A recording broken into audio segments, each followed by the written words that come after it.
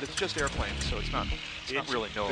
This is the best seat in the house. It's got a runway in the front yard. Via Foxtrot and Alpha. Okay, I guess we've got no choice but to do this thing, right? That sounds like a plan. Well, okay. Yeah, all right. At least David answered. Jeb, you're still there, right? I'm still here, yeah. Okay, all right. So our friend Shalbetter. Wait a minute. What time is it? I got to write the time down here. 9:48 elapsed. Our friend Shalbetter, Sun and Fun Radio chairman, periodically sends us little ideas for stories, and he sent us this one. It is a video of a paraglider that apparently, according to the video, according to the intent of the video, gets tangled up from the launch site in a dust devil. And it's quite a dramatic piece of video with this paraglider first getting a little scrambled, the chute, the envelope getting a little scrambled, but then finally inflating, and this paraglider person literally doing dramatic circles around the center of the dust devil before finally managing to fly away. And I initially called, Bravo Sierra on this video because it just seemed too viral. It seemed too perfect. But I don't know, David. You're the hang glidery paraglidery guy. Is this plausible?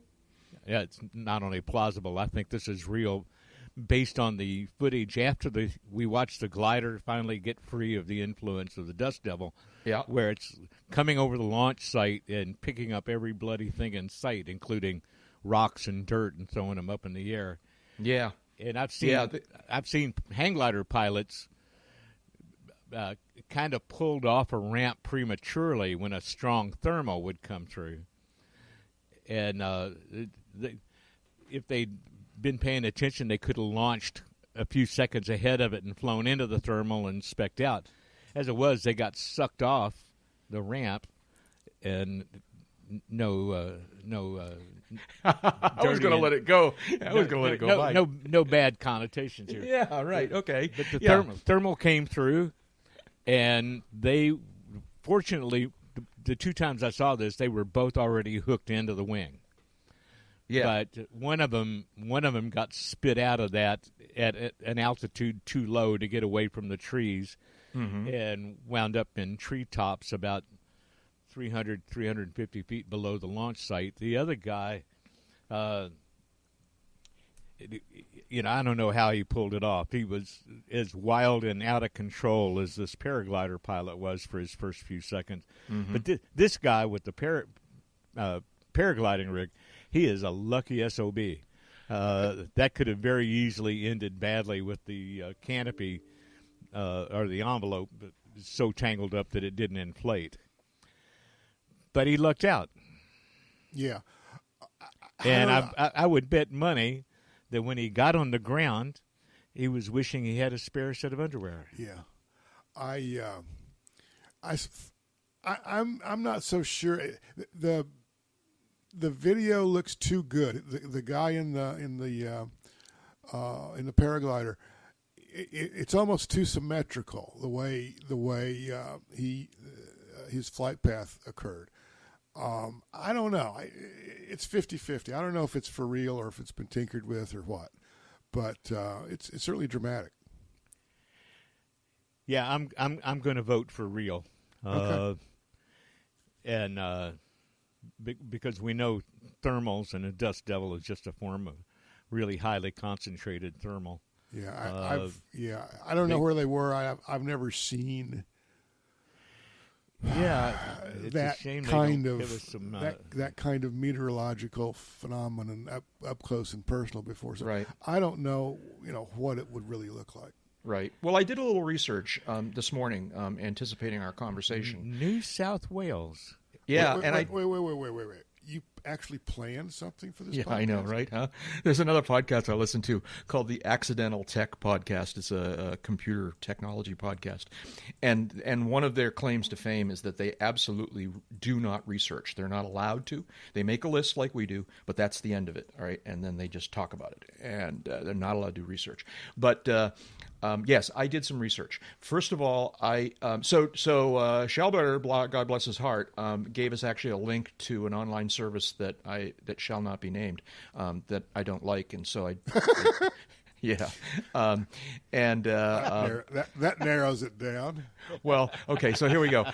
Yet another podcast or a video podcast I watch, refers to this particular service as the Faceballs. I don't know if that'll give you the hint, but anyways, Book of Faces. There you go. And I was uncertain, first of all, because I didn't quite believe the video, and second of all, because I didn't want to put a Faceballs link in our show notes. I did some research and discovered this same video in a longer version on YouTube directly.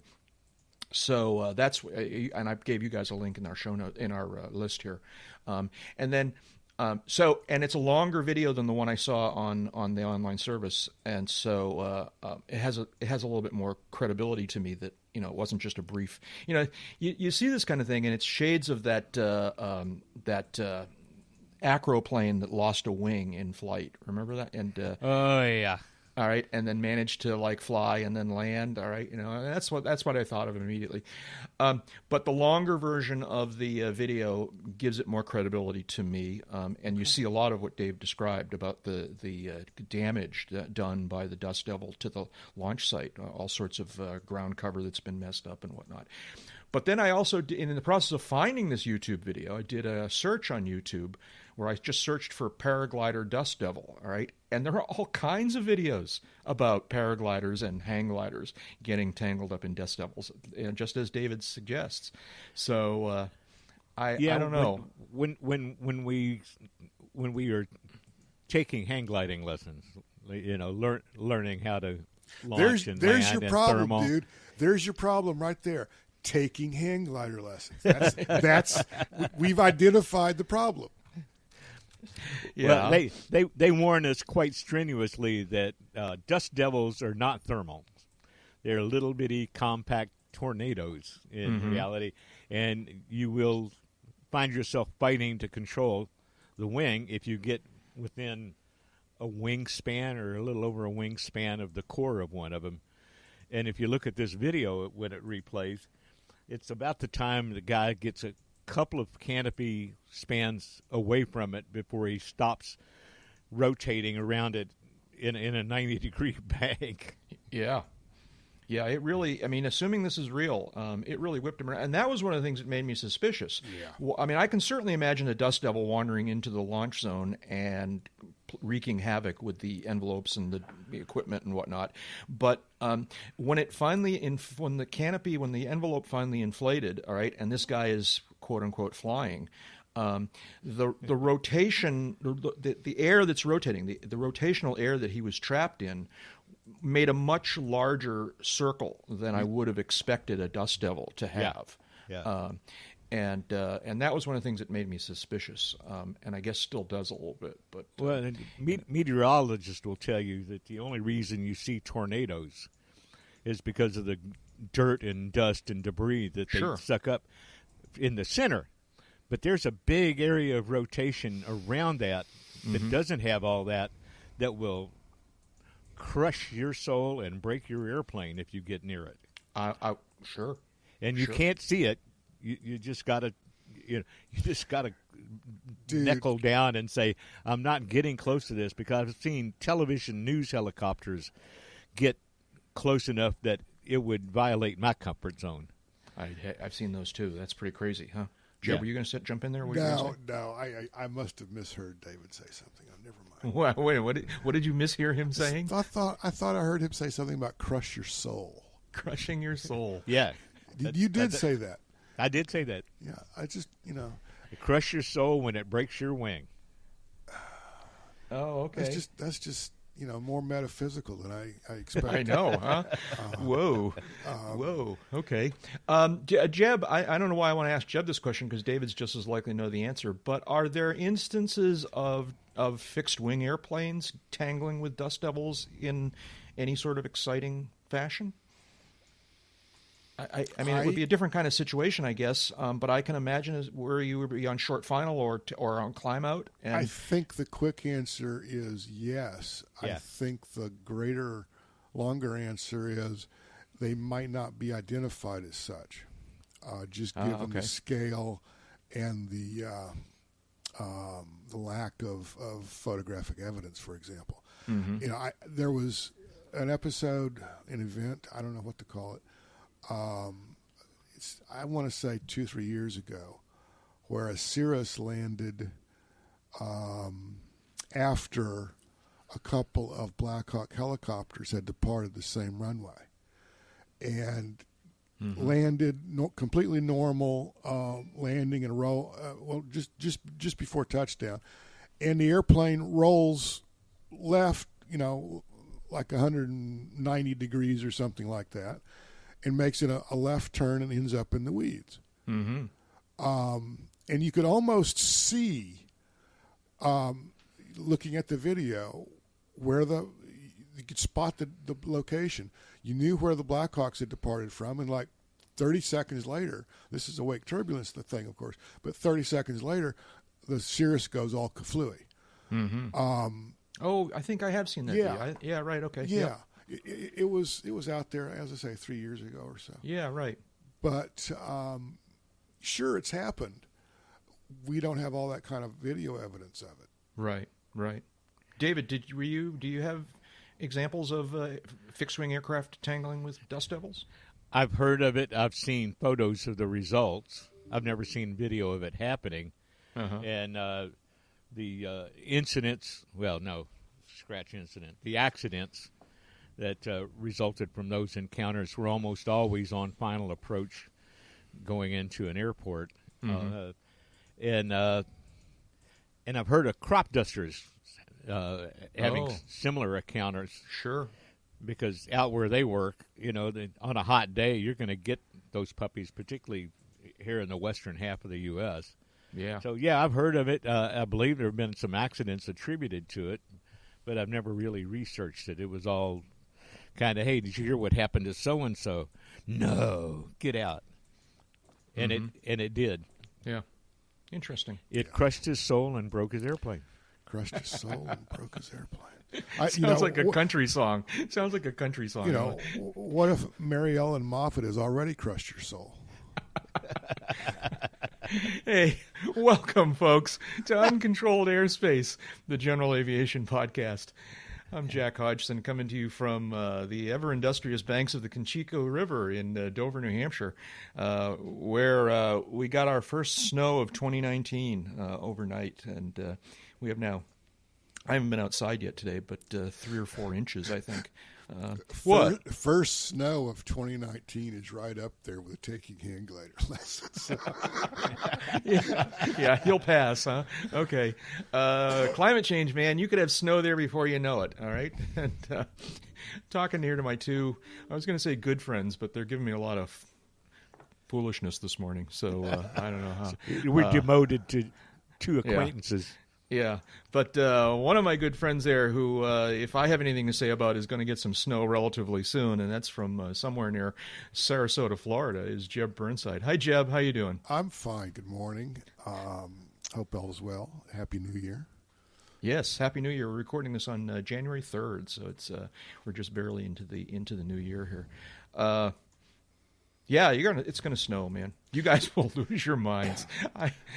I came across a photo, probably on Twitter or someplace recently, where it had snowed apparently in Miami in 1972. Really? Okay. I was going to ask you whether there's any. Yeah. Okay. That kind of thing. And I was like, yeah, okay, fine, but that's not going to happen down here in But it would be. I mean, if it does, we know who to blame it on. It would be, yeah, okay. It would be. Wouldn't it be cool if I had that power? There would be bigger news than a tornado, bigger news than a Category 5 hurricane if you guys had snow. And it'd be a cold day in Florida before that happens. It sure would be. I've never forgotten. Years and years and years ago, I was visiting Virginia Beach, Virginia. All right, and I was traveling around with a show. We had just traveled. We had driven down from. This was in the middle of the winter. This was probably January, February, something like that. And we had just driven down from Buffalo, where they had some serious snow in Buffalo. And so we knew we were going to Virginia Beach, and this was going to be a summer vacation. We were just really excited about getting out of the winter. So we drove down from Buffalo, where there was there were 20-foot snowbanks. It was crazy. And now we're in Virginia Beach, Virginia, where it's beautiful, and the ground is clear, of course. All right. And the first night we were there, actually the morning of the second day, they got a freak snowstorm, all right? And in Virginia Beach, Virginia, this particular morning, it snowed basically a dusting, all right? I mean, it was probably almost not measurable, and certainly a half an inch, okay? And the newspapers in Virginia Beach that morning called that a blizzard, right? Okay? And we're from Buffalo, where there were 20-foot snowbanks, and we're going, well, this is no big deal. So we've gone out to get breakfast or something like that, driving in the car, all right? And we quickly realized that it was seriously dangerous, all right? Because all of these Virginia Beach folks had no idea how to drive in the snow, all right? I mean, it was a dangerous, dangerous place. And so we basically, did what we needed to do and said, we're going back to the hotel and we're going to hide out because this is scary. For about 6 hours until it all melted. All right, it was like they were winter wonderland. But no joke, the newspaper used the word blizzard in the headline, and I guess blizzard can be a relative thing. Clearly can, but that's what would happen in Florida if it ever snowed there. It would just because I've been down there when it was 50 degrees in January, and people are losing their minds.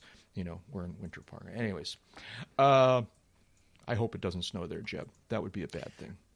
And I would feel bad. You're already on record as saying I feel bad. Something I would feel slightly bad for different. you. I feel bad for you.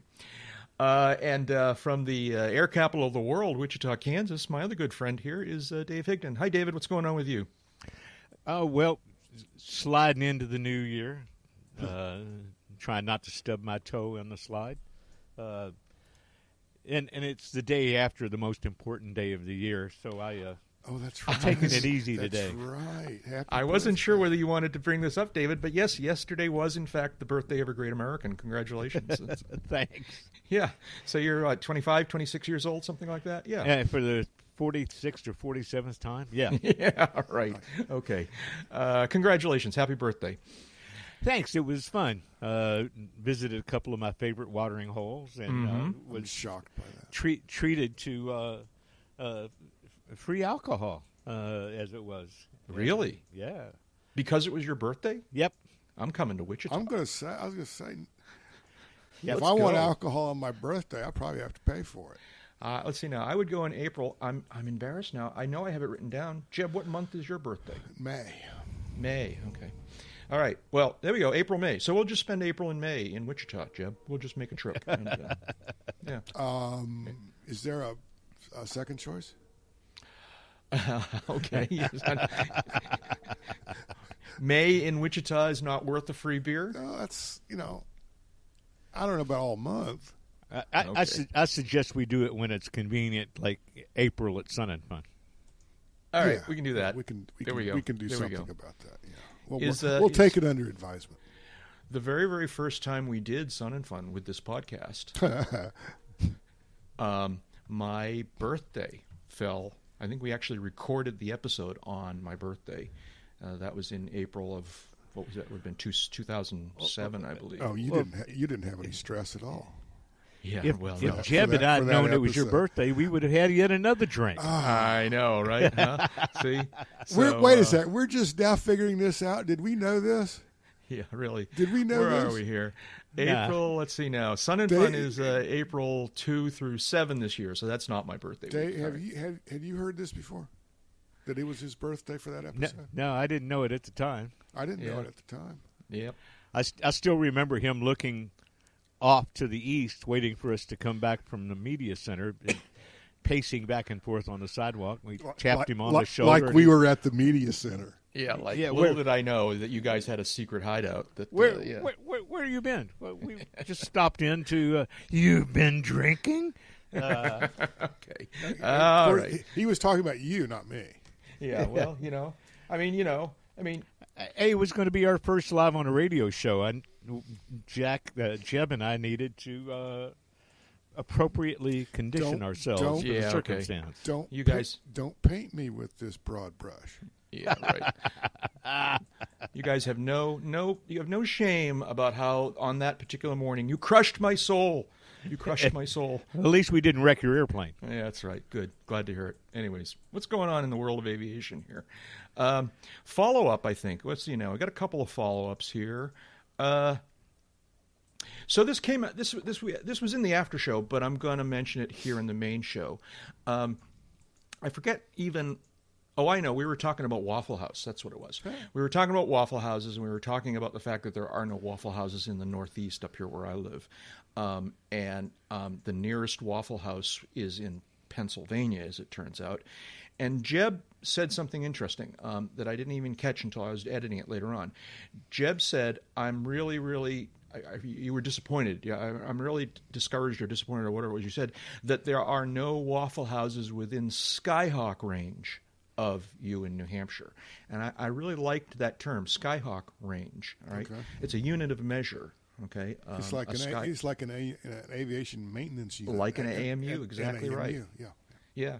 So a Skyhawk range would be, and I assume when you talk about this, you're talking about maybe the tank of gas, basically, right? Exactly. Yeah. It's like how far can I go safely on a tank of gas, and yeah, but I probably could make it to Pennsylvania on a tank in a Skyhawk, but it's starting to be a limit, I bet. I'd say you might be cutting into your margins a little bit. Yeah. See, now I'm going to have to do the math, but I it's close. Well, it depends It's on close. the Skyhawk too, but yeah. Yeah. Well, yeah. And so now, but this kind of now begs the question of what other units of measure can we come up with here? For example, the Comanche range, all right, which actually sounds like a Western movie, doesn't it? Starring David. John Wayne and Maureen O'Hara. David, Comanches just kept coming, and Grandma kept beating them off. Yeah. But in the case of the Comanche aircraft, David, how far is Comanche range? The stock Comanche, as we bought it, unmodified, would go right about 675 to 700 miles before dipping into reserves. Mm-hmm. Okay. After we modified it and made it slipperier and improved the ignition system, that jumped out to about 850 miles. Okay. And now what do you expect is going to be the range of the Sonex once you get it put together? Well, my plan is to bless it with an auxiliary fuel system because I'm really hot for the idea of being able to do 600-mile legs with reserves. Okay. But stock, with the stock 16-gallon tank, about 350 miles. Oh, okay. And then Jeb, and I'm going to come back to the big one in a minute, but Jeb, the Champ, how big are the tanks in a Champ? A typical Champ has a single fuel tank, 12.5 gallons, mounted behind the engine. The one I co-own has an auxiliary tank, another 5.5 gallons, in the right wing. And it's just gravity fed straight to the main tank. There's a petcock, and right there in the cockpit, it's easy to manage. So 12.5 gallons. Let's just talk about the stock tanks. 12.5 gallons. And what is it? Probably burns. Does it go as low as 4, or is it more like 5 or 6? I would think they were figuring 5 maybe as an average for that airplane when it was new. It had a quote unquote big engine in it. Right. That's why they added the auxiliary tank to So give it. I figured it had 2.5 hours endurance. Okay, 2.5. Of course, it only goes like 16 miles an hour. So Yeah, I mean you can spit faster. Yeah, no, it goes faster than that, but it probably cruises at what?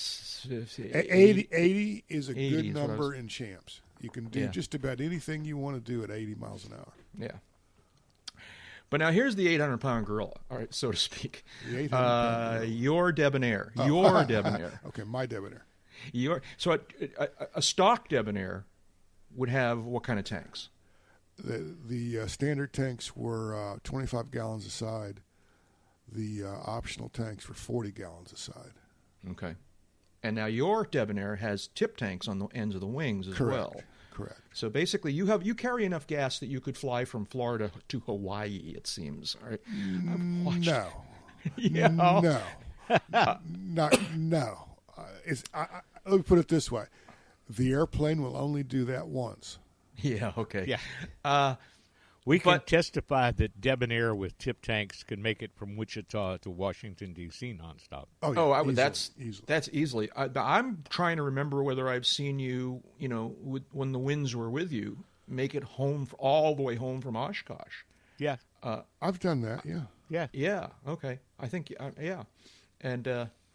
There was one year I flew after flew nonstop Oshkosh to Melbourne, Florida, which is. I think a little bit farther. I don't know. Yeah, a little bit further, I would say. Yeah, right. Okay. Typically, that's a long day. That's a long day. Yeah, it's a long day. Because then you have to address the question of some other types of tanks. Exactly. At that point. So yeah. lately, both going and coming, I try to make it at least one stop. Right. Find some cheap gas and a place to stretch your legs for a few minutes, and empty the bladder and fill the other tanks. And motor on down the road. That kills 2 or 3 birds, and it's the smart way to do it. If you don't want it, or if you don't have to go nonstop. Yeah. So, anyways, yeah. Skyhawk range. I don't know if that's the standard or because there's obviously so many different ranges here. Well, you can get into some nuances here. Is that a standard 160 horsepower Skyhawk with standard tanks? Well, is it standard tanks with 180 horsepower engine, which is going to change the range? Absolutely. Yeah. And I flew a Skyhawk that had auxiliary tanks internal to the wingtips. Yeah. That had like another, I think it had like 12 and a half, another 25 gallons of gas in the wings. Mm-hmm. And that was a solid 6-hour airplane. Mm-hmm. So one of the only real comment I was going to make was don't really think in terms of range, but think in terms of endurance. Are you talking about miles versus hours? Yeah. Yeah. Okay. Yeah. Because you're always going to have bad weather. You're always going to have reroutes. You're always going to have someone landing on the runway you want to land on and gear up, landing gear up on that runway.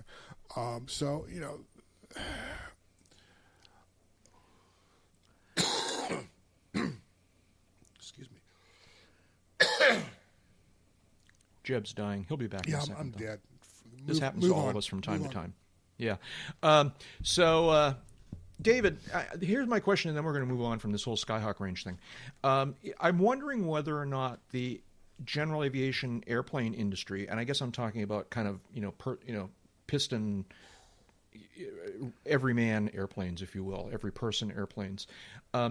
Does the industry have sort of a marketing standard of, like an airplane needs to be able to go have a range of at least X hours? Is there an expectation that, you want your airplane to be able to at least go this far? It's part of the design criteria when they first start working on an airplane. How many do you want it to seat? How fast do you want it to go? How far do you want it to go? And those all get blended together because they all influence one another. Mm-hmm. If you raise the horsepower of the engine so you get a little more speed, you raise your fuel consumption, so then you need bigger tanks. So now you got a heavier airplane, so it's going to be slower. So then you need more horsepower again, and it gets kind of wrapped around the axle. But, yeah, that's taken into account. There's also research generally done on what the typical use is going to be. So, if you're flying a 110-knot airplane, they're not going to give you tanks for, 1,000-mile range because few people would sit that long. They're going to put tanks in there that will give you 3-4 hours plus reserves so that you've got some weight capacity left for the people in the luggage. Mm-hmm. Mm-hmm. Yeah. Yeah. But, okay. but they're all interrelated. You can't change one without influencing the other. When we did a major electrical system overhaul on Air Comanche, we took a little over 22 pounds of weight out of the airplane, which in my mind instantly translated into bigger payload. I could either put more fuel in or put more in the cabin. We got a 12% range boost without increasing our tankage, simply by putting an electronic ignition system in the airplane, because it burned 12% less fuel. Mm-hmm. Yeah. And that really helped us out on a number of occasions. But this is one of those, don't try this at home, kiddies, unless you've got a fuel totalizer that's dialed into the 1/10 of a gallon, because that's a surefire way to find out that your gas gauges really aren't that accurate. Oh, yeah. No, I'm very conservative pilot anyways, but yeah, I can. Yeah, and that's one of the things that my early on instructor taught me anyways. I think teaches lots of people not to pay too much attention to the gas gauges, because they're not wildly trustworthy. And that's why you dip the tanks and why you do the math. And yeah. Well, after earning my instrument rating, and I was starting to fly in instrument conditions on a fairly regular basis, I was freaked out on one trip where I'm in the clouds, and I'm doing my scan, and I look over at the gas gauges on the right panel, and both of them, and I was only like 45 minutes into this flight, both of them are down to half tank. Mm-hmm. And 15 minutes later, both of them were down to a quarter of a tank. Okay, well, maybe you pay attention to that. So I keyed the mic to talk to the controller that was handling me to say, I think I need to deviate someplace close. I seem to be losing fuel out of both tanks. And when I unkeyed the mic, I heard a big pop in the headsets. Yeah. And the gas gauges miraculously went back to where they were supposed to be. One of them showing a full tank, the other one showing a tank that had about an hour's worth of fuel burned off of it. Yeah.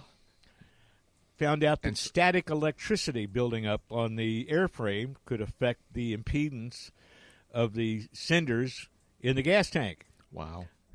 So we, at the next opportunity, we researched and put static wicks on at the recommendation of a avionics guy from Bendix King.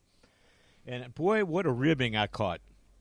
Oh, yeah, man, what does that airplane do? Like Mach 0.05? What is it?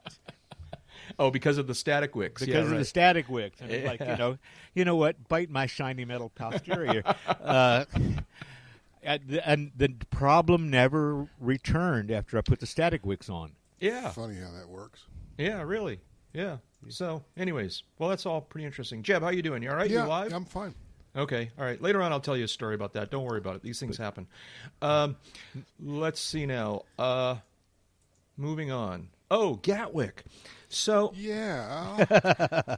So last episode, actually, while we were recording, this whole Gatwick thing was happening, or at least seemed to be happening. Now we're talking about they spotted, or believed they were spotted, a drone or more than one drone in the airspace very near Gatwick Airport, near London, and as a result, flights just came to a halt. They closed the airport trying to figure out this drone problem, and there were Twitter reports of people seeing these drones, and there were Twitter reports of them being careful, and then in the 24 hours, 12 hours probably after we recorded that episode, they actually arrested 2 people who they thought were the perpetrators of this drone thing. Only about 6 hours or 12 hours after that, with great embarrassment, released them because it appeared that they clearly were not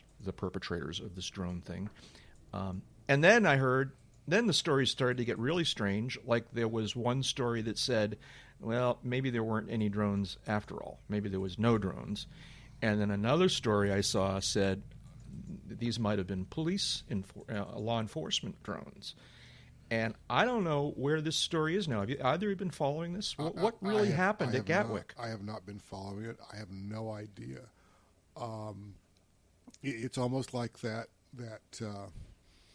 thing that happened in Hawaii last year, where the state run warning system. Oh yeah, right. Said there were incoming nuclear warheads. Yeah. This is not a drill, Right. And freaked out the whole state with good reason. Yes. For, I don't know, several hours. Right. But that case turned out to be, there was an explanation for it. There was an explanation. It was an embarrassing, silly, bad situation. But and the current situation involving Gatwick is not? Well, it's just that the Hawaii thing pretty quickly explained itself, all right? Yeah, for better or worse. I get that. All right, and Gatwick is apparently still a mystery. I don't even know what the latest is. But so you guys haven't heard anything more about this? Well, the latest is that the Royal Army, the British Army, which had moved some equipment in, anti-drone military hardware had moved into Gatwick after this report. Yeah. That just got moved out in the last 24 hours from the news reports I've seen. Wait a minute, the last 24 hours? That's like 2 weeks ago, right? So well, they waited. They hung around for a while to make sure that it was safe for human occupied aircraft. I think, in the case of the military, it had to have been like an Alice's Restaurant moment. It's like, all the cop equipment and the 27 8x. They said, oh, cool, we get to go in and do a real-world test of shooting down a drone here. Let's go, and left it set up for 2 weeks so that they could, kind of do real-world tests and stuff. I don't know. I'm making this up. I don't know what. If you wanted to go down that path, there's all kinds of, conspiracy theories that one could dredge up. I really like Occam's razor, and sometimes the simplest explanation is correct, and someone screwed up. Someone, if in fact these drones were non-existent, someone just kind of dreamed this up as a prank. Maybe, I don't know. Well, this points up one of the regulatory and hardware challenges of integrating drones into the airspace with human-occupied aircraft, and that's the ability to identify a drone the way they can identify the aircraft with a transponder. And that's being worked on as we speak. So I fully expect 2020, 2021, you won't be able to buy a drone that doesn't have a specific identity and the electronics to report that, probably through ADSB. That's going to be the smallest and easiest thing to satisfy that requirement. I said that like 5 years ago, that there should be a regulation that any future drones have ADSB out. And there's even a spec for it that says, basically gives the type of aircraft and that it's automated. I don't disagree. I think that would be a good thing. That does not, though, solve the problem of bad guys flying drones. It's not it's not the solution, but it's a solution. Yeah. So this is I just did a quick Google search and from a website BGR.com, which is not like the Washington Post or the Guardian, but BGR is a fairly respected tech news aggregator site. So we'll give it a little bit of credibility here. And they're just basically reporting that, according to this, the British police are still stumped about who was behind it. And it says the police are befuddled. They still don't have any suspects. They don't have the drones. They don't have the motive. They don't. This is crazy. Anyways, all right. So. But the sky is falling. The sky is falling. Yeah, they shut down an airport for like 36 hours. Yeah. It's like the price tag of that was pretty impressive, I bet, right? Oh yes, I'm sure. Yeah. So you can get anything you want at Alice's Drone Store. Yeah. Okay. So, anyways. Finally, one last. We're going to use all of our allotted time on follow-ups here. So we mentioned the the Christmas presidential TFR. In I think it was the last episode, because at that time Christmas was still pending, looming, upcoming. It hadn't crushed our soul yet. Yeah, or wrecked your airplane. Yeah, right. Yeah. And the real follow up I want to do on this was to ask whether or not so since then what happened was that for a variety of reasons, I'm sure, all right, the president canceled his planned trip to Florida. All right, calm down now. All right. And so I'm laughing as hard on the inside. I get it. All right, calm down, guys. So the president did not go to Florida. Did the TFR get canceled? Is my question. Yes. How does this work? Well, it did it didn't so much get canceled as never go into effect. Okay, all right. So the bad things that happen as a result of these TFRs, at least this particular time, didn't happen. That's correct.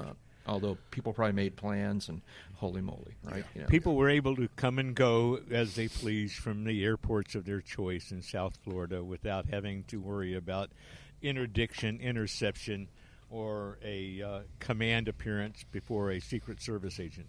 Yeah. All of which is very, very good. Yeah. In my opinion, that should be the standard for all future presidential TFRs. It's kind of, like a normal day. Yeah, okay. In what way? They had a normal day. Right. Instead of a non-normal. Right. Day. That's the way it should be. But anyway. Right. Okay. All right. Okay. I guess I'm going to get away from this one because this is just a minefield. Somebody didn't get what they wanted for Christmas.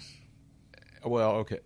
If you're referring to what I think you're referring to, that's for the political podcast. That's not for this one. Let's see now.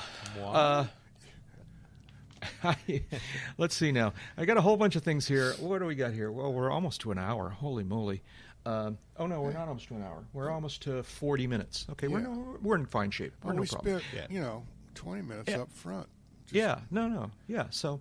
and I didn't, although I organized these, I didn't put them in, although I picked out and made the list, I didn't put them in any particular order, so I'm just going to kind of jump at them here. This is a cool project. This first thing under the new section here, all right? The folks over at the AvGeeks podcast, or Airplane Geeks, excuse me, Airplane Geeks podcast have put together a project that apparently has been going on for a while, and I only just realized it existed, but this is a cool project. And that is that they are collecting from their listeners and putting into a database with a map display a list of all of the airport restaurants that you can fly to. All right? And if you go to this link, it takes you to an entry in their, I don't know if it's a show notes entry or a blog entry, but it takes you to an entry that has a map, a Google map that is annotated with a variety of airports that have restaurants, and so it's pretty cool. I was kind of looking around my area. It shows all of the ones I'm familiar with. It's got Nashua's restaurant. Sanford has a restaurant. Actually, it shows Portsmouth. Does Portsmouth have a restaurant? Really? No, they just has courtesy vans to take you to various restaurants. Sanford, I think it's Laconia. No, Leamington. I'm pretty sure I've been there. I have a restaurant. If you're looking for a place to they have Hampton, Northampton, which has a nice little restaurant. Lawrence has a nice restaurant. Most of these tend to be breakfast places, but that's good. Breakfast and lunch. But now let's go elsewhere here. Let's go to Kansas. Let's see here. They got nothing showing in Kansas. Really? And I know 4 airports, at least in Kansas, with restaurants, and one in Oklahoma. Well, your homework assignment then, David, is to submit at least one of them to this system. So there's a link here. Yeah. So, okay. There's a link here where you can submit an airport and an eatery. All right. And so nothing in Kansas. Let's go. Oh, look at this. Nothing in Florida either. All right, you guys have your work cut out for you. You're going to have to fix this. I guess so. All right, because I happen to know there's a restaurant at Sebring that's a good restaurant. There's a restaurant. Is there still a restaurant at Venice? Yes. Yes. There's the one at Whitted. At You and I had Whitted. Oh, Whitted. you Whitted, and I had lunch there once. Yeah, over at St. Pete. A couple of years ago. Yeah. Yeah. Yep. There's that one. There's the one up at St. Oh, wait a minute. No. Yeah, St. Augustine. Wasn't there? No, I'm thinking of the one that's at Whitted. You're thinking of the one at Whitted. Yeah, right. St. Augustine, I don't recall having. Maybe it didn't have a restaurant. I don't think we ate while we were there. No. We visited with James, and Right. yeah. So, anyways, this is a great project, and I encourage everyone to help populate it here. This is a project that surfaces, blossoms, and then fades away for a few years until somebody else picks up the ball and starts it all over again. Yeah, I mean, well, in my time doing this work, I've seen at least 3 books done with this, and one of them done in a way that you could update it with new pages, the way you update your approach plates. Because that was the problem for some of the other books was, boy, they'd publish this big book with all this great research in it, and then they'd get phone calls from folks saying, wow, since you talked to us about this, that restaurant is closed, because it would take them 2-3 years to get the book put together. Yeah, well, but the I hear now website's a much better idea. No, I know. I hear now that there's this new thing called the internet that it can be dynamically updated. And, Are you talking about that infamous IoT, India Oscar Tango? No, yeah, okay. No, it's just the internet.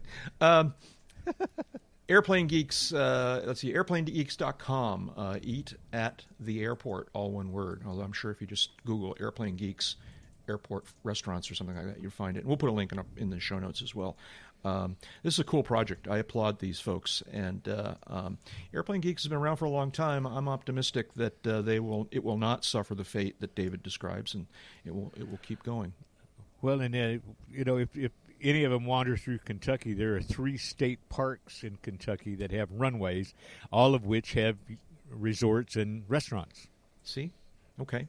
Yeah. We got. Everybody needs to. This. All right, not only is this a homework assignment for Jeb and Dave and me, I'll do one too. Well, one thing that's always been difficult to disseminate through a system like this is the seasonal nature of some of these restaurants. Mm-hmm.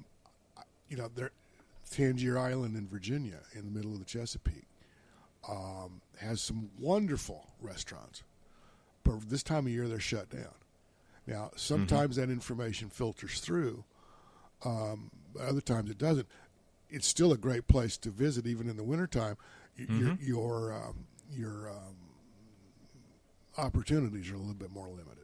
Right. Things like that. Okay. So just a thought for anybody, looking down the road at trying to put one of these together. Mm-hmm. Here's what I want to see happen. All right. So this is a homework assignment, not only for the 3 of us, but for all of our listeners.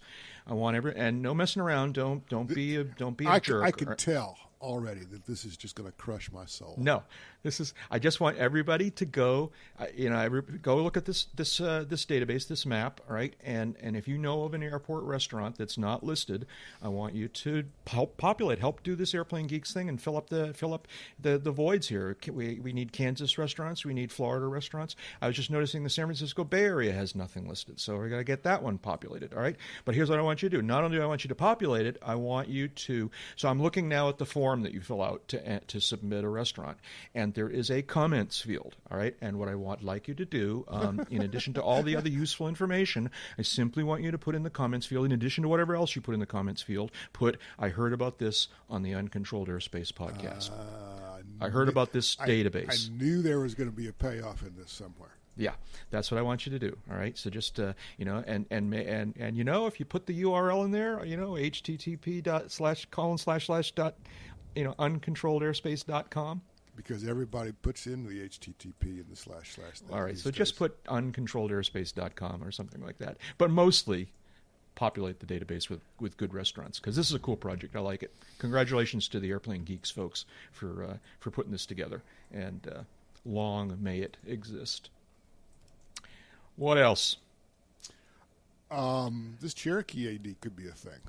Yeah, and I put the link in there, but I confess I don't know much more about it than the headline. Jeb, it sounds like you know a little bit about it. What's the story here? Your Your question, This is related to the Embry-Riddle crash last year. Okay. I'm sorry, go ahead. I was going to say, first of all, can you just summarize what the proposed AD is? The proposed AD targets rear wing spar attach bolts on a lot of, if not all of, the PA-28s ever made, as well as some of the PA-32 aircraft. This is not really new. There have been a number of service bulletins on these aircraft over the years for some of the same things, looking for corrosion, looking for cracks. But basically, what happened is April of last year, a guy's on his commercial check ride flying an Embry-Riddle airplane. He's an Embry-Riddle student. They go out, do air work, come back, do a touch and go, and they're climbing out, and the left wing falls off. Yeah. Yeah. And the NTSB's got photos, and I've published them in the magazine, actually, of where the spar broke. And you can see the fracture, you can see the fatigue in the metal. And this was it was, curiously enough, it was only about 11-year-old airplane. It wasn't that old an airplane as these things go, but it had like 7,000 hours on it. And the theory is that those were hard hours in a training environment. So what the FAA wants to do is figure out a weighted number based on how hard the airplane has been flown. And if it's been flown in excess of this number, they want an eddy current inspection done. Before you could even do that, though, you have to go through the paperwork and determine with some specificity how old the wing spars are and how many cycles they've been through before you need to do anything else. Excuse me. It's a proposed AD. Comments are due by February 4. And when you started this out by saying this could be a thing, what did you mean by that? Excuse me. That's okay. Talking about a lot of airplanes. Yeah, there's a lot of airplanes involved. There's 19,000 and change. You put 20 in, that's a good round number. But, they inspected a second airplane in the Embry-Riddle fleet and found similar evidence, similar details. So that's not a good thing. No. But now, do we think, does the AD or any of these reports, this is not an Embry-Riddle problem. This is a salty air problem, isn't it? No, it's not even a salty air problem. It's a fleet problem. Oh, okay. Based on the basic design, of the wing spars. Yeah. And the trick is how the airplane's been used, not so much where it's been used. Okay. Interesting. All right. Well, I'm sure all the Piper owners know about this and but this is sobering. Yeah. It's good that it's going to be addressed, but and it's been found. But yeah, it is. Yeah. It is sobering, and for right now, it looks like it's not going to be any great hue and cry out there. This is something that needs to be resolved. I don't know. Right. This came out right before the holidays, right before the Christmas holidays, I should say. Yeah. That plus the government shutdown, there just hasn't been much out there floating around in the industry about this in the way of reaction. Yeah. Okay. Yeah. One more. So we are reaching the end of our allotted time here. There's one more thing on our list that I wanted to touch on. Unfortunately, I wanted to give Jeb's voice a break here, but this is a Jeb item. I really wanted to hear Jeb's reaction to this. I want to save that for a shout-out. The accidental thing? Yes.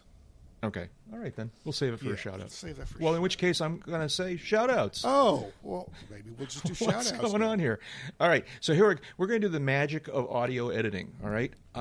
So So I don't know how I want to do this here. I'm making this up as I go along. All right, the magic of audio editing. All right, I'm going to pause for just a moment. Hi, this is Jack. We here at Uncontrolled Airspace are very grateful for the financial support we receive from our listeners. There are 2 simple ways that you can contribute to this podcast. You can make a one-time, non-repeating donation by using PayPal. It doesn't need to be very much. As little as $10 or $15 is a big, big help. Or you can make an automatically repeating per-episode pledge with Patreon. With the online service Patreon.com, you can pledge as little as $1 per episode, put limits on your per-month contribution, and change or cancel your pledge at any time. For more information about how you can support this podcast in one of these ways, see the Uncontrolled Airspace homepage and the box in the right-hand column labeled Tip Jar. That will take you to a page with details on both these support methods. Thanks. There, that wasn't so hard. During that little pause, we heard the little Patreon pitch. And as I just said, thank you to all our Patreon supporters. We really appreciate it. Yes, we do. But now I haven't given you guys any time to think about shout-outs. Who's got one? Jeb, do you want to? I'm going to try to let Jeb rest his voice. David, what do you got in the way of a shout-out? Shout-out, word out of the Experimental Aircraft Association looking at accidents and fatalities of experimental amateur-built aircraft. The 12-month period ending on September 30, 2018, is the 4th straight cycle where accidents and fatalities declined in the EAB community. Fell 2% to 44 in total number of accidents for the 12-month period.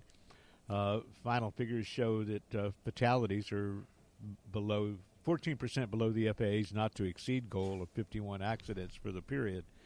So the trend is good.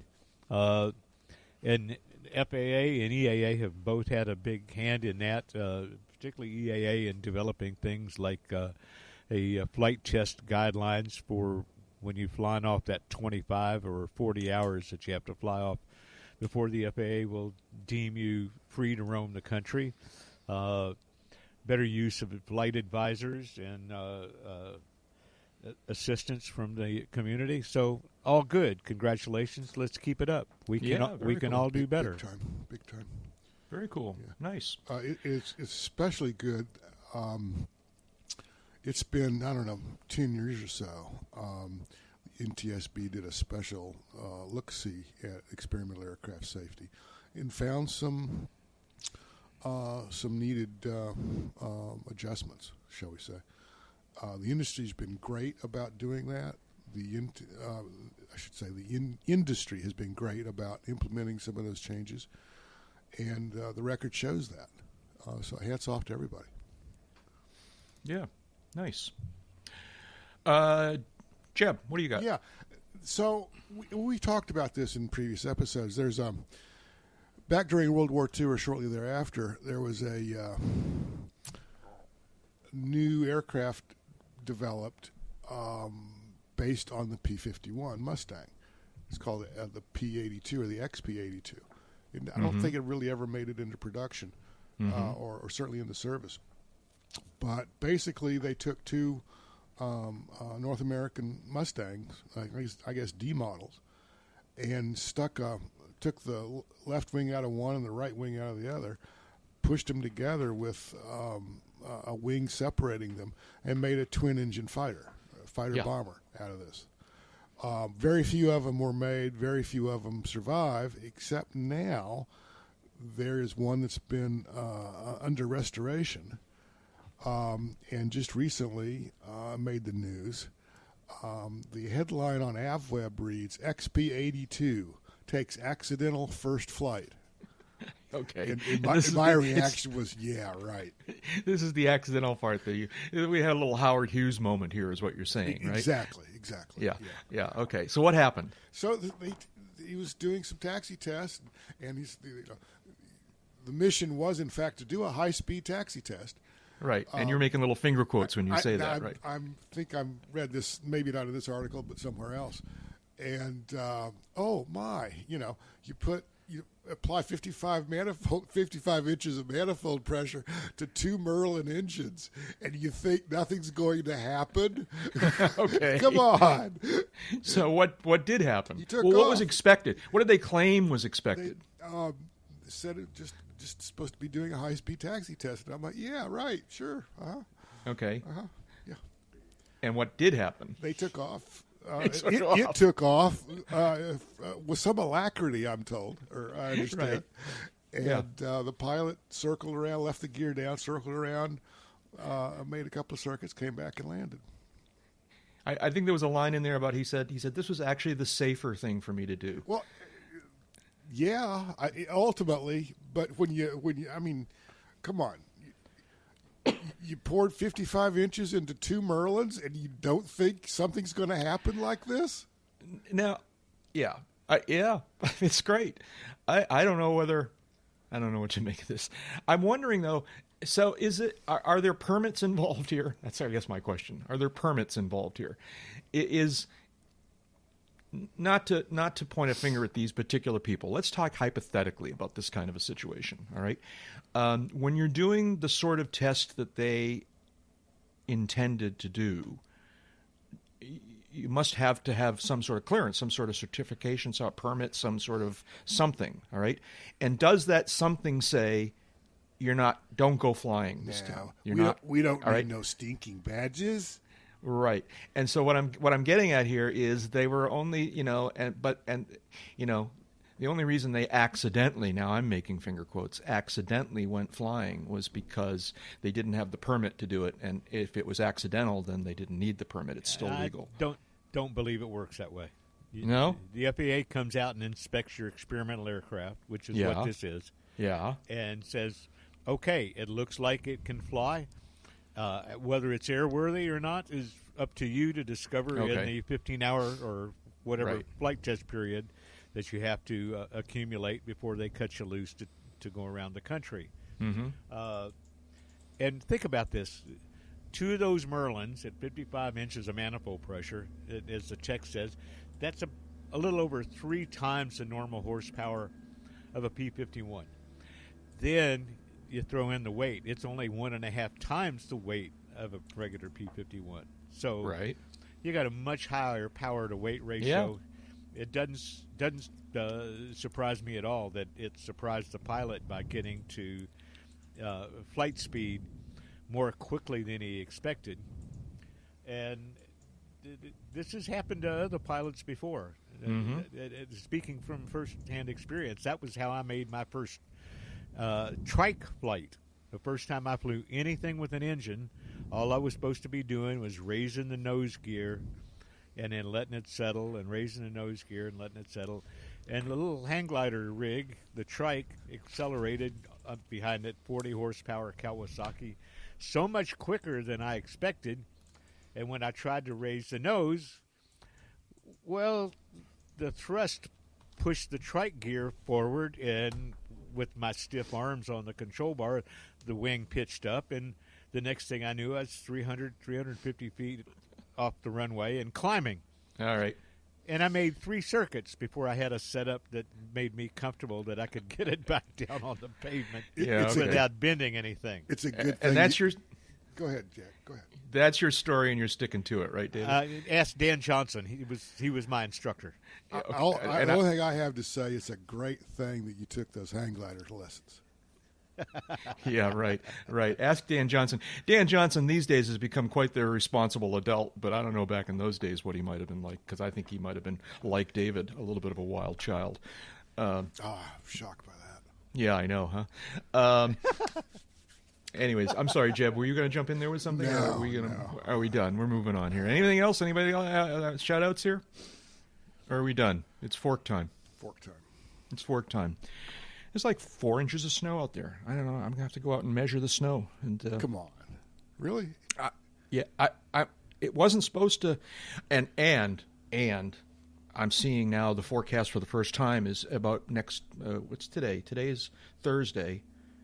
Is it next Tuesday? It must be next Tuesday. Anyways, next week sometime, 8 to 12 inches. 8 to 12 inches. Right about the time we're recording. Now you're talking. Right about the time we're recording. Yeah, okay. Yeah. All right. Anyways, all right. Let's see now. I got the wrong page on my screen here. Where'd it go? It's this one over here. Thank you, guys. It's always a blast. I enjoy talking with you, even when you do give me a hard time. Jeb Burnside. Jeb is a freelance aviation writer and editor, serving as the editor-in-chief of Aviation Safety Magazine. What have you been up to, Jeb? What are you working on? I saw a cool picture of your magazine on the cowling of another airplane. What was that all about? That was very cool, actually. I just saw that this week. There's a Russian-based shooter, photographer, excuse me, who frequents airports and flies, next to or shoots airplanes from the ground. And he's done some very good work over the years, and he posts most of his stuff to Flickr with feel free to use it for free, but just give me credit license. And I frequently use his stuff in the magazine. One of the images I used, I don't know, a year or so ago, was on the cover. And just this week I noticed that he's posted an image on Flickr. He took a picture of the magazine on the cowling of the airplane that is in the image, if that makes any sense. So he's proud of the fact that he got on your cover and was and this was the same airplane too? Same airplane. Yeah. Same airplane that he took the image of that appeared on the cover. So it is pretty cool. So what are you working on? So I just put the finishing touches on the February issue, literally earlier this morning. So that's well on its cutting it close, huh? And what I mean by that, everything has a beginning and an end. I know. What I mean by that is we usually schedule the podcast to leave you lots of room. Yes, we usually do. I didn't realize that we had the podcast quite so close to your finish time. There's this new thing. It's called caffeine. Yeah. Okay. Yeah. So you've been working on that, and that's going to come out. And, that's going to come what out. else? Anything else, or can people just look on the internet? People can look on the internet. They can find me at thecourseaviationmagazine.com. I'll pop up on AvWeb sometimes. I'll pop up on AEA.net for the Aircraft Electronics Association. I'll pop up maybe General Aviation News, and maybe even AINonline.com. Busy guy. Yeah. Very cool. Did you say Twitter? I don't know. I did not. Burnside J on Twitter. Very good. Thank you. And Dave Higdon. Dave is an aviation photographer and aviation journalist and the U.S. editor for London's Ab Buyer magazine. What have you been working on, David? You're home now. You back to work? Oh, yeah. I've been back to work for several days, and I took yesterday off. I took half of yesterday off, but that's a different story. Goofing off on your birthday. Yeah. Looking at the contents page of the January Avionics News, and shock and surprise to me, there's 3 of my bylines on that contents page. There you go. And if I could blow this puppy up a little bit, I believe I'm talking about the ADS-B mandate. In one of the stories, and Avidyne's IFD 550 all-in-one navigator, and where's the other one? Over near the column, is it?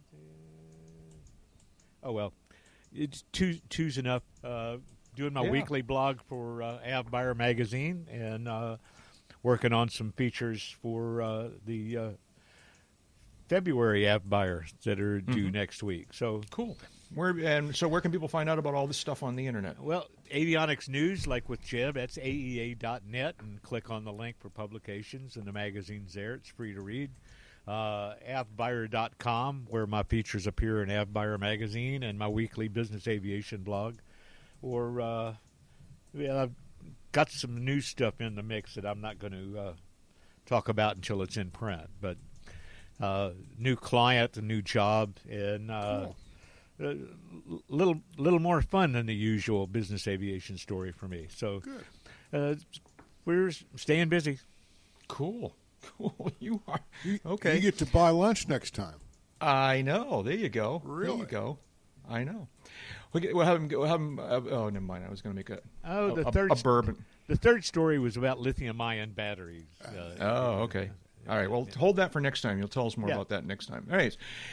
And I'm Jack Hodgson. I'm a private pilot, a freelance writer, and a digital media producer. Still moving in, still trying to get organized, and then today shoveling snow. So that's my life these days. I had an interesting New Year's. Went over to Portsmouth, New Hampshire, which does a first night celebration, and that was kind of fun. But basically just living life and doing podcasts. I'm going to start traveling for the so-called day job again pretty soon, but more on that later on. You can find me online, most of the usual places by the username Jack Hodgson. That's my first and last name just bumped together. For example, youtube.com/Jack Hodgson, twitter.com/Jack Hodgson, and patreon.com/Jack Hodgson. On Amazon, you can search for my ebooks by searching the words Around the Field in the books section, and you can sign up for my email newsletter at jackhodgson.com. David, was there something you wanted to tell us? Well, the only way to get to my old age is to spend time flying because, well, time spent flying is not subtracted from your lifespan. It should be obvious in my case. So long. And that's enough talking. Let's go flying. Happy New Year! Woo! Little fireworks noises there. Bam, boom, boom, boom, boom, boom, boom, boom. Pop, Yeah. pop.